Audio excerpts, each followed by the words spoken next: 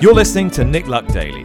This edition is brought to you by FitzDares, by the Racehorse Owners Association, and by Thoroughbred Racing Commentary's Global Rankings.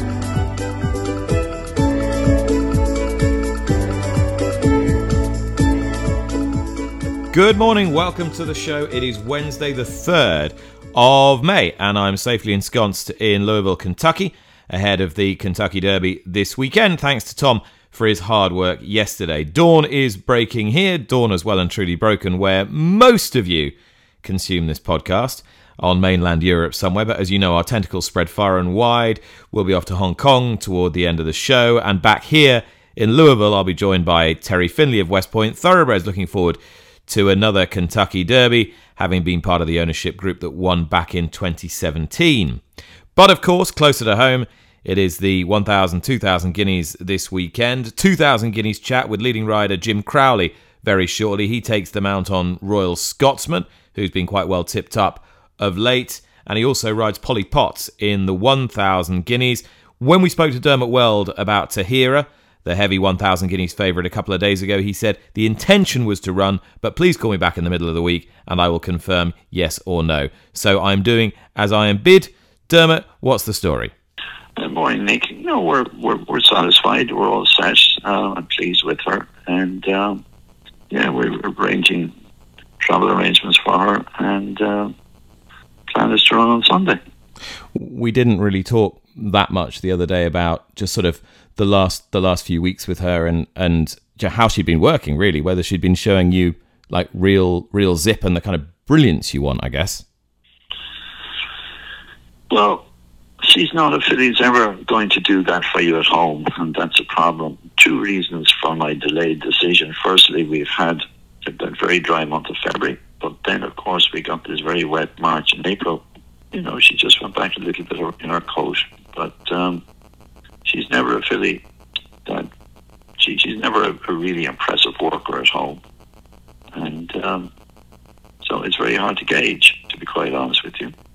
So whatever I've asked her to do, I've been satisfied, and that's exactly where we are. You've been around long enough to see a lot of classics, Dermot. What do you make of the strength of this race as it stands at the moment? I think it's a very good renewal of the race. I think Meditate is an exceptionally good filly, and I think there's a lot of kind of unknown talent that's about to appear in the race. So there's a lot of fillies, I think, going to come forward. And I think it's an open contest. I think it's a very good renewal. Okay, Rishi Passad is with me this morning. More Dermot Weld. I can never get enough Dermot Weld, Rishi, especially when we need updates on this filly. And again, now we know she is going on Sunday. If you listen to that, it's not going to have you rushing to your wallet. However, you have to just judge it on what she's done last year and be happy the trainer's happy enough with her. Indeed, and I think the fact that she's turning up in the Guineas is just enough, regardless of how Dermot Weld may sound in terms of the way he verbalises his opinion on whether or not she's going to win. I think the fact that she's turning up in the Guineas is enough evidence to suggest that she's ready to run a massive race. I mean, she's obviously unbeaten and so mightily impressive on her second start when she dismissed Meditate and one or two other good horses in behind. And Dermot Weld's MO over the years, Nick, you know it better than most. I won't run a horse unless I actually think this horse is ready. You know, he has missed many races in the past where horses seemingly seem the right race for them early on because of tradition and pattern, etc. But if the horse isn't right, he won't run the horse. So the fact that she's turning up there is probably all the evidence you need to think that she's going to go very close to winning. If I wanted to get a slightly more in-depth view on how Dermot Weld maybe prepares horses for big races, where might I be able to do that anytime soon? Well, lucky you asked the question. Lucky by name, lucky by nature, because tonight, Wednesday night, 9:15 on Racing TV, I have the pleasure, alongside the legend that is Steve Mellish, interviewing the great Dermot Weld. I felt a little bit out of place in that company. 9:15, Dermot Weld reflects on all his great successes internationally. And of course, it kicks off with the historic success of Vintage Crop in the Melbourne Cup. What is it, 30 years ago? It is. I sat there in awe listening to him. His recollection and some of the amazing stories that he had to tell about some amazing horses and some incredible experiences traveling the world with them. I see what you do with this thing now. You turn up and you go, hello, we're here at Dermot Weld, Jim Bolger, whoever. And then you say, here's Steve Mellish. And at the end you go, I hope you enjoyed that. It's brilliant. It's like when Jeremy Vine used to do Panorama. He'd do the opening paragraph and then he'd say, and it's now over to whichever reporter it was. And they do all the hard work. Steve is very interested in detail.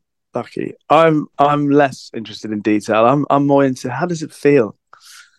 Right. Back on point. Back to the detail.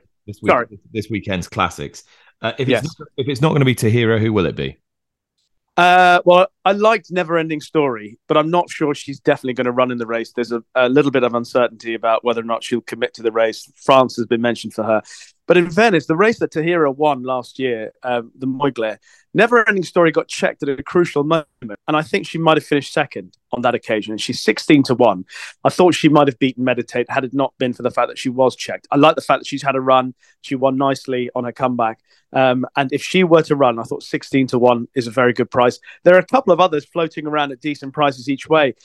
I liked Remarquee at Newbury.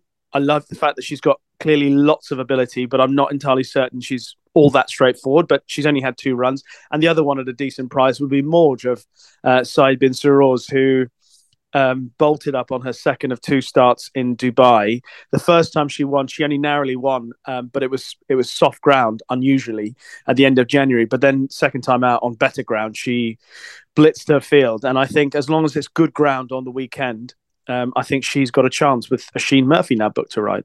Yeah, I like the chances of Morge as well. Oisin Murphy was going to originally ride Polly Pott for Ben Pauling, last year's 4th in the Fillies Mile and the May Hill winner when trained by Harry Dunlop. That ride now goes to Jim Crowley, who has a more high-profile ride in the Colts equivalent aboard Royal Scotsman, who's been the subject of good notices from trainers Paul and Oliver Cole and was put up by Racing Post's Pricewise a few weeks ago as well.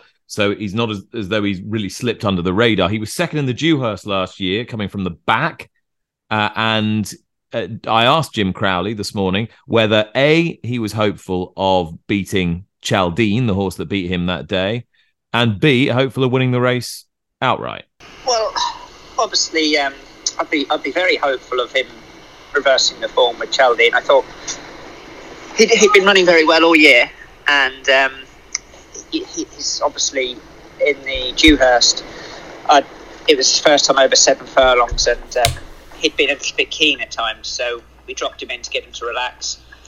And if anything, he relaxed too well, and he took a bit of time to get going. And I felt Chaldine sort of got going before we did. And by the time he hit top gear, he was only just getting going at the winning line, and he galloped out really well that day. And the first thing I said to Paul and Oliver and Jimmy Feature was that I wouldn't have any worries about him getting the mile. So the way he galloped out, so I'd be very confident of him staying the trip. Do you like that, the idea that he's had quite a bit of conditioning last year, that he's had a few runs, that he knows what racing's all about? Definitely, I think that's important. I think obviously you want experience going into a race like that. It's very hard for a horse to go in there on the back of one run. He hasn't run in any of the trials, which I think they're very close to the Guineas. And unless you've got an exceptional horse who doesn't have a hard race, they are very close to the race. And he's missed those trials. And like I said, his form was very strong from last year. I think there's question marks about a few of the horses in the race. Obviously, the front 2 in the betting are very good horses of Aidan O'Brien's, as does Chaldine. But I'd be very hopeful this lad. He'll definitely stay, and he's very exciting. You mentioned the 2 Ballydoyle horses, August Rodin and Little Big Bear. There's a sort of natural assumption that Ryan Moore's going to ride August Rodin. if you were him, would that be the way you'd be leaning? Well, it won't be an easy decision for him. Obviously, August Rodin looks very much a Derby type of horse, and he does look a very decent horse. I was very impressed with Little Big Bear when he won, and he looks like he's got a lot of speed. He's out of a bearing mare, so I think he will stay. He could be very talented. He might be one of those horses who has a lot of speed, but stays. And I think that's the key to all good milers, that they've got to have speed. So it won't be an easy decision for Ryan Moore. I think both of them have got outstanding chances. Yeah, I'd be inclined to agree. And you ride Polly Pot. You picked up the Polly Pot ride for Ben Pauling and the Megsons on Sunday, with Asheen Murphy switching to Morge for Saeed bin Sarur. There's no pressure. She's a big price, but is she a completely forlorn hope? Well, I hope not. It's a great ride to pick up. Obviously I watched her last year, and she's another one. She'll definitely stay the mile very well. So whether she's good enough, but as you saw a few years ago, Bilston Brook winning at 66-1, you just never know. If you're not in it, you can't win it. So it's a great ride to pick up. All right, that was Jim Crowley, quite hopeful of winning the Guineas and very hopeful of reversing the form with Chaldine. He also prompted me to ask the question that I've been tossing around in my mind all week. Is it an absolute foregone conclusion, Rishi, that Ryan Moore should ride August Rodin over Little Big Bear? I mean, Aidan O'Brien, in an interview with Gary O'Brien on Racing TV Sunday, seemed to suggest that he probably would. But should he? Is it as cut and dried as that? I don't think it is, especially if we get good ground or even slightly quicker. But if we get that sort of ground, that's a question mark against the favourite, Auguste Rodin. I'm not entirely certain Ryan Moore is convinced which horse he should ride at this stage. I guess the question mark about Little Big Bear would be, will he definitely stay the distance? But I don't think it's cut and dried. I mean, you kind of have to assume Ryan Moore will have the same sort of thought process that we will have to a degree, and then he has a little bit more information from what Aidan O'Brien will tell him. Plus, he may have had the opportunity to ride both colts. But from what we know and what we've seen of the two horses on the racecourse, I don't think it's clear cut as, one's 7-4 and one's 92 roughly. I don't think it's as clear cut as that between the two of them. 11-2. My last look, Little Big Bear. Which one would you ride? Well, I think Little Big Bear has the best form. Yes. And I think he's a faster horse. And I thought he was absolutely brilliant at the Curragh. The horses who finished behind him, he was thrashing by 8, 10, and 12 lengths, were all horses with genuine top-class 2-year-old pattern race form. He doesn't scuttle like a little 2-year-old sprinter. And I don't really understand this thing about him not being bred to stay. I know he's by No Nay Never, but there's plenty of No Nay Nevers that have got a mile. And he's out of a bearing mare, bearing the Arc runner-up. And he's from the family of an Arc winner that Timmy Hyde has nurtured latterly. So I don't really get this idea that he's bred to be a sprinter. And he doesn't move like a sprinter. The issue is, has he trained on, and has the injury that he picked up toward the back end of last year impeded his progression? That's, for me, the only issue. And if he has trained on, and that's not getting in his way, and it hasn't stopped his progress, then August Rodin is going to have to be an absolute superstar to beat him at a mile, I think. So the possibilities are: A, Little Big Bear's not as good as he was at 2-year-old; B, or August Rodin is a complete superstar; or C, something else. Yeah, neither of the above could be C. Auguste Rodin, I have question marks about. I mean, the win at Doncaster, obviously in the end it was authoritative enough, but I just felt, certainly the way Holloway Boy ran in the race and ran around a little bit. How good is the runner-up, Epictetus, and also the ground? Little Big Bear has he definitely trained on, and we haven't seen him since the 6th of August. That was his last run. Now, I know he's trained by one of the greatest trainers of all time. Still a big ask to come back having had an injury and produce what will have to be a career best in a hot race over a trip that he's never run over before. That's in itself a big question mark. So, yeah, I'm against both horses. Watch them finish 1-2. All right, you're against both horses. Who are you with? I like Royal Scotsman. I'm with everything that Jim Crowley says. I think Jim, by his own admission, felt that he rode Royal Scotsman in the Dewhurst to see out the trip. He wasn't entirely certain that he would stay. And at the end of the Dewhurst, felt that he actually stayed much better than he thought. And had he ridden him like a stare, he may well have won. So that's why I think he can clearly see that he'll reverse the form with Chaldean. And I think that Dewhurst form was very strong. Obviously, Nostrum was in behind them as well, and he would have been a live contender for the race had he not met with a small setback. So I thought the Dewhurst was strong, and I think Royal Scotsman might have proven to be the best, or might prove to be the best of them, certainly at this time of the year over the mile at Newmarket. So I'll take the chance with Royal Scotsman. Okay, continuing our build-up to Saturday's Run for the Roses, Kentucky Derby 149, drawing an outside gate, Jace's Road in 18. Last year, Terry Finley and West Point thoroughbreds enjoyed a heady, extraordinary, once-in-a-lifetime ride with Flightline, and Terry was on this podcast on a regular basis, and West Point were in the spotlight throughout. It's great to have you back, Terry, in the Kentucky Derby this time. But now I'm guessing you're finding it rather unusual flying under the radar a little with your ownership group. We are flying under the radar, Nick. You know, I thought we'd be 50-1, and I was stunned when they announced the morning line. We were 15-1. I think they might change that. I think that might be a typo. I don't think we're going to be 15-1 in there, but your point is well made. It's, you know, we knew we were going to be 2-5 in the Breeders' Cup Classic. We're going to be a lot longer than that, and you know, it's a lot more enjoyable, at least the lead up, when you're 2-5. But as we talked about, and as all the partners are experiencing, this is really one of the biggest races in the world, and everybody wants to win it. And if you can't win it, you definitely want to be in it, and we are. And one of the things, when you go to the draw and you see people, especially first timers, it really gives you hope in the future of our industry and our business, because you see the excitement and what racing and what the Kentucky Derby and actually having a runner in it can do to people. It changes their whole perspective, and it changes their lives, which is great. And one thing that struck me, it really doesn't matter who you are, whether you've had inordinate success in this industry. I mean, we were hearing from Charlie O'Connor yesterday talking about John Magna's desire to win this race in their silks with Verifying.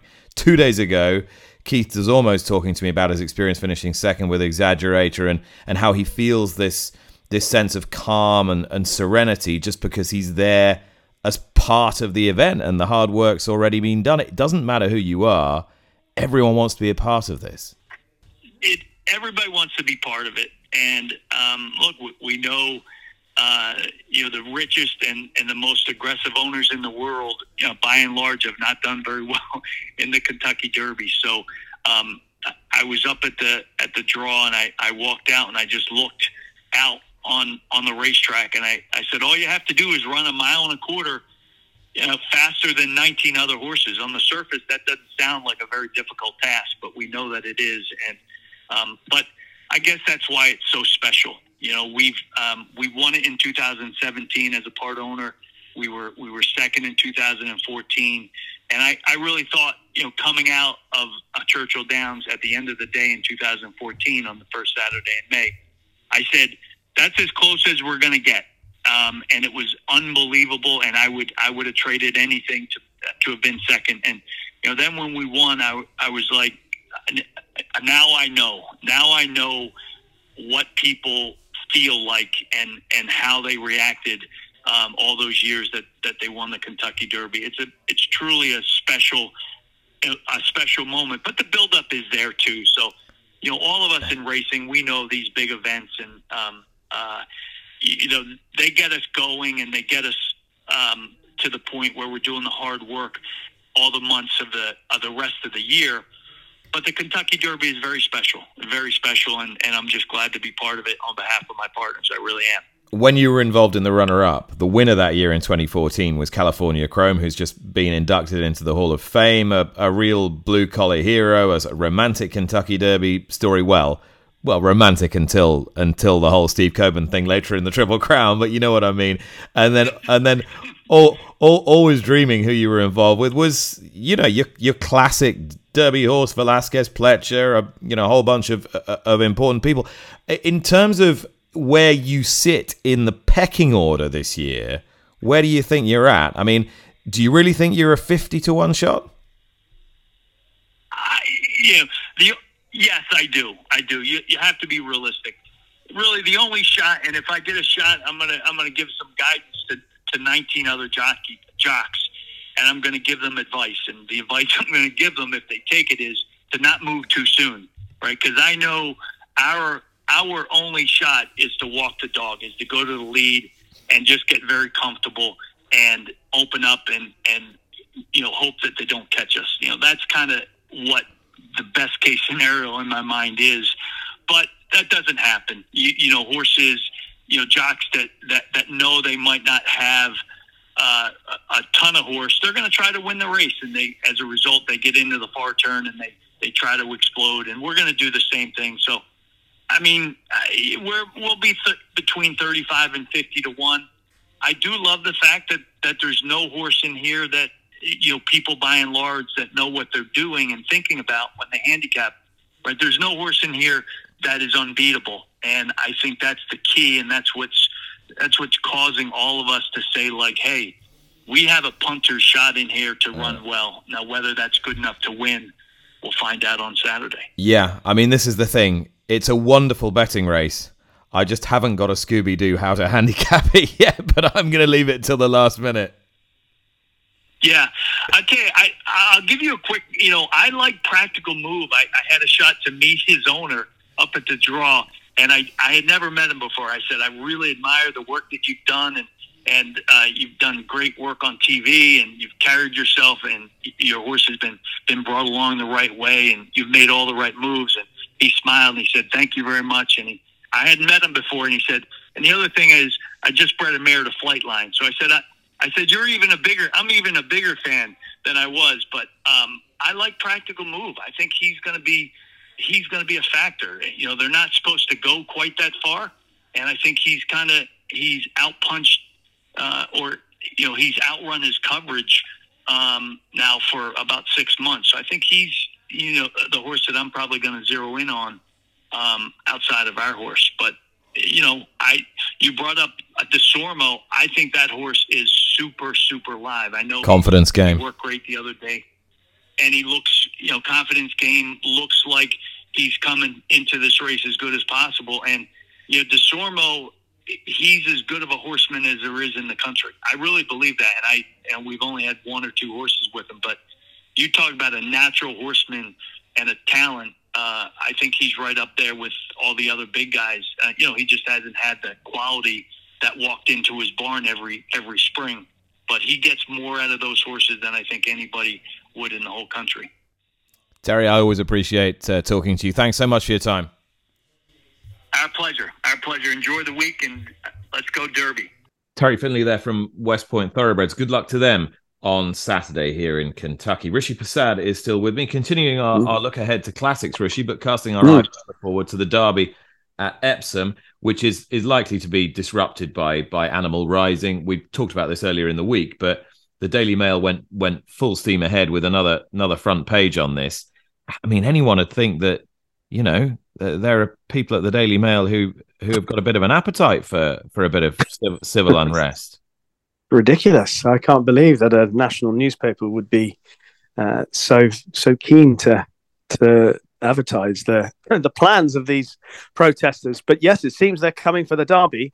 I think it's going to be a harder task, much harder task than disrupting the National. The geography and the layout of Epsom means it's going to be a little bit more tricky to get into certain parts of the racecourse. Obviously, it's a smaller area for the horses to race on, so smaller area for them to access. And also, everyone knows that they're coming now, or more so than for the National. Then with the National, there was a thought that, well, they come, or there's the threat every year, but everything's now heightened. So, they may well cause some disruption, but I suspect Epsom will be well, I hope Epsom will be very well prepared for this and will be able to counter any animal rights protesters and their attacks. Speaking of fun fairs, Rishi, there seemed to be some unfortunate placement of one at Windsor races on Monday, Bank Holiday Monday. Is this a storm in a teacup, or have the trainers got a point? Well, I think the trainers would have a point, but I find it slightly disconcerting that a number of trainers have obviously had horses racing at Windsor and not said anything, because unless Liam Johnson, the executive director at Windsor, is making this up, but he said he's made the point that where the fun fairs were located on the Monday is the same spot they've been in for a number of years. So if that's the case, then clearly it's just a thing of some people being offended by it and some people not, because if it has been in the same place for years, surely it would have caused issues before. So I'm guessing some trainers find it okay and others find it a massive concern. To be fair to Windsor, they have said that they will now look into it, and maybe if it is a massive issue for a number of trainers, they will relocate if that is the case. But I think probably a little bit of a storm in a teacup, Lucky. Now, Rishi, you're a big fan of York Racecourse, yes? Huge. And you'll be at the Dante Festival this year? Oh, I will. Now, are you aligned with me in thinking that £12, just £12, is a pretty good deal for tickets on that day, on the first day, Wednesday, the 17th of May, at the Dante Festival at York, a racecourse which we heap praise on a routine basis? That is a bargain, Lucky. I thought you'd say that. Right. Well, in conjunction with Nick Luck Daily, York are offering up to 5 tickets per order at this discounted rate of £12, and you get grandstand and paddock access for the 17th of May, the first day of the Dante Festival. The offer expires at 4 p.m. on the 8th of May and, of course, is subject to availability. And you just need to use the code NLD York. So head to the York Races website, order the tickets for Wednesday, the 17th of May. You can get up to 5 of them and use the code NLD York. How about that? All right, thanks to David. Now it's off to Hong Kong and J.A. McGrath after what was a terrific Champions weekend. Nick, it was a great day at Sha Tin last Sunday, a truly noteworthy day for Hong Kong racing when 3 local champions all won their respective races on a memorable FWD Champions Day card. Golden 60 was superb. So was Vincent Ho, his jockey, by the way. A very heady ride from Vincent in the Champions Mile. Lucky Swainess reinforced his position as Hong Kong's top sprinter with the victory in the Chairman's Sprint Prize, and he looked very strong in doing so. And Romantic Warrior trounced his rivals in the QE2 Cup. The race was run to suit him, that's for sure, but he was far too good. And he finished ahead of Dubai Honour, who failed to reproduce his Group 1 winning form from Sydney. So, 3 out of 3 for Hong Kong, and time for some justifiable self-praise from Hong Kong Jockey Club officials, and all connected with the 3 champions. Thoroughbred Racing Commentary acknowledged the Hong Kong triumph in their latest set of world rankings, published yesterday. TRC have Golden 60, Romantic Warrior, and Lucky Swainess, all in the top 5 ranked horses in the world.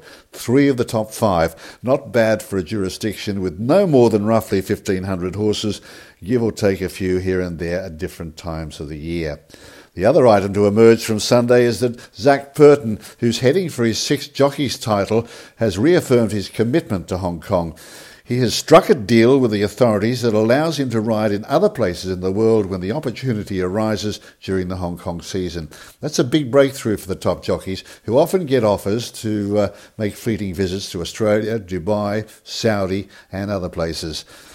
Let's leave behind the glory of Champions Day, though, and focus on some bread and butter stuff from Happy Valley today. 9 races and a couple of winners for you. In race number 7, Hoss, to be ridden by Zach Purton and trained by Jamie Richards, looks a good thing in the St George's Challenge Cup, which is a Class 3 sprint over 6 furlongs. Hoss should be too good for them, but he'll be very, very short in betting. Possibly better value is in race 9, number 2, Nordic Dragon, to be ridden by Hugh Bowman, trained by Danny Shum, of course, of Romantic Warrior fame. And Nordic Dragon has just regained the winning thread, and I think he can start making his rise through the ranks as was anticipated earlier in the season. So race 9, number 2, Nordic Dragon, taking him in a tote swinger with number 9, Phoenix Light. That's all on the Hong Kong beat this week. I'll have more for you next week. Well, busy week as the flat season really cranks up another gear all around the world with classics here where I am in Kentucky, classics, of course, at home in Newmarket.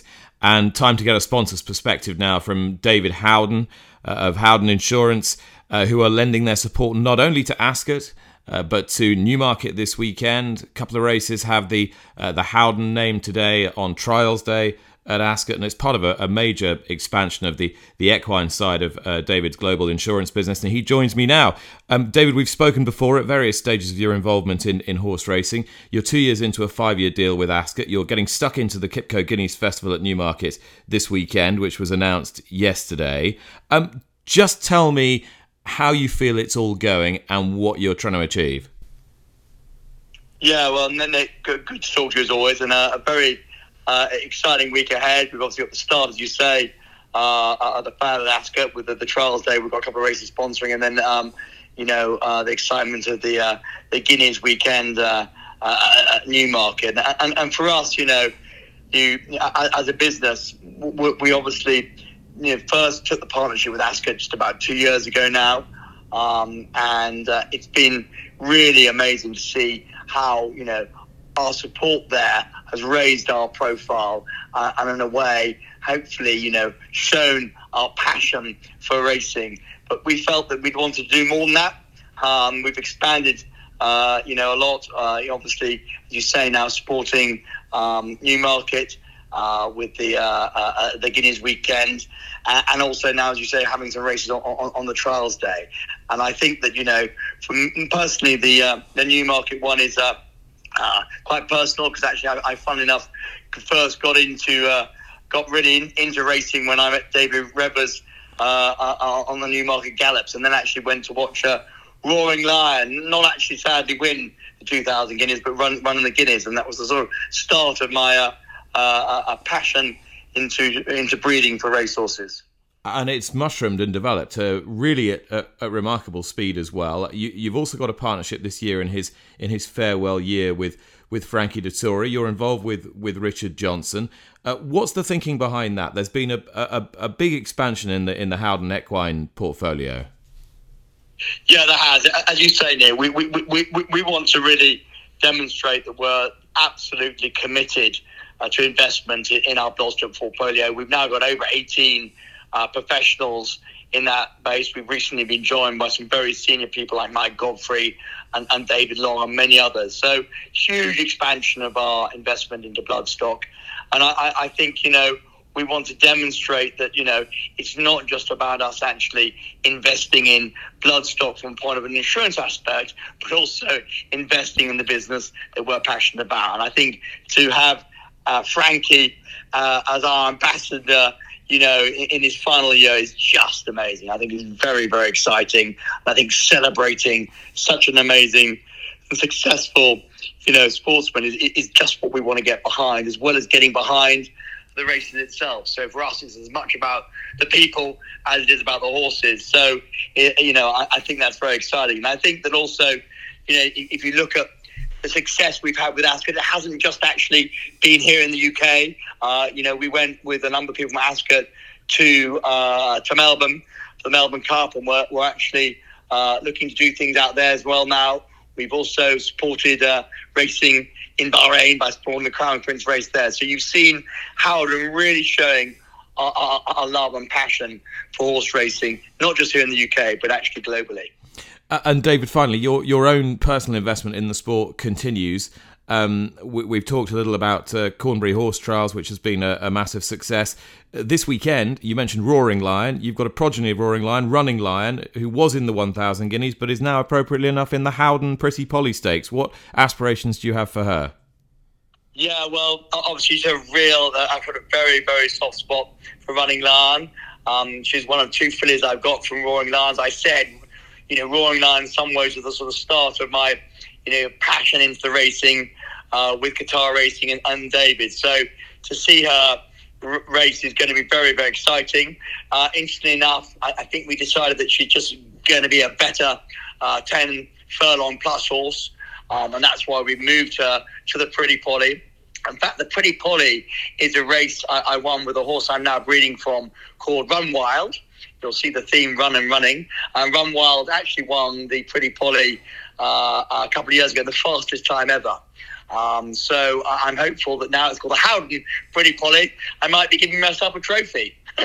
Well, as the great Graham Good used to say in Channel 4 commentary, sponsor's horse in the sponsor's race. David, many congratulations. Good luck at the weekend. Thanks, Dick. Okay, thanks to David. To all my guests today, Rishi is still with me and has a tip for you. I am really looking forward to the Commonwealth Cup trial today at Ascot. Looks a cracking race. Obviously, the Coventry winner Bradsell's in there. Breeders' Cup Juvenile Turf winner Mischief Magic. The Turf Sprint winner Mischief Magic is in it. But I am going to have a little each-way tickle on Marban for Jamie Spencer and Charlie Fellows. The win at Goodwood where he beat Holloway Boy, still fresh in my mind, and I'm hoping there's plenty of pace. So a couple of horses I'd like to go on, Desert Cop and Cold Case. So if they go on, make it a decent clip over the stiff 6 at Ascot, I think Marban might finish strongly. So I think he's about 10-1. 10-1, Marban and the colours of Sheikh Ahmed for Charlie Fellows and Jamie Spencer in the Pavilion Stakes today at Ascot, the Commonwealth Cup trial on a Royal Ascot Trials Day. We will see you tomorrow with reflections on that and more anticipation for the delights of the weekend ahead. That was Wednesday, May the 3rd. Thanks so much for listening. Bye for now.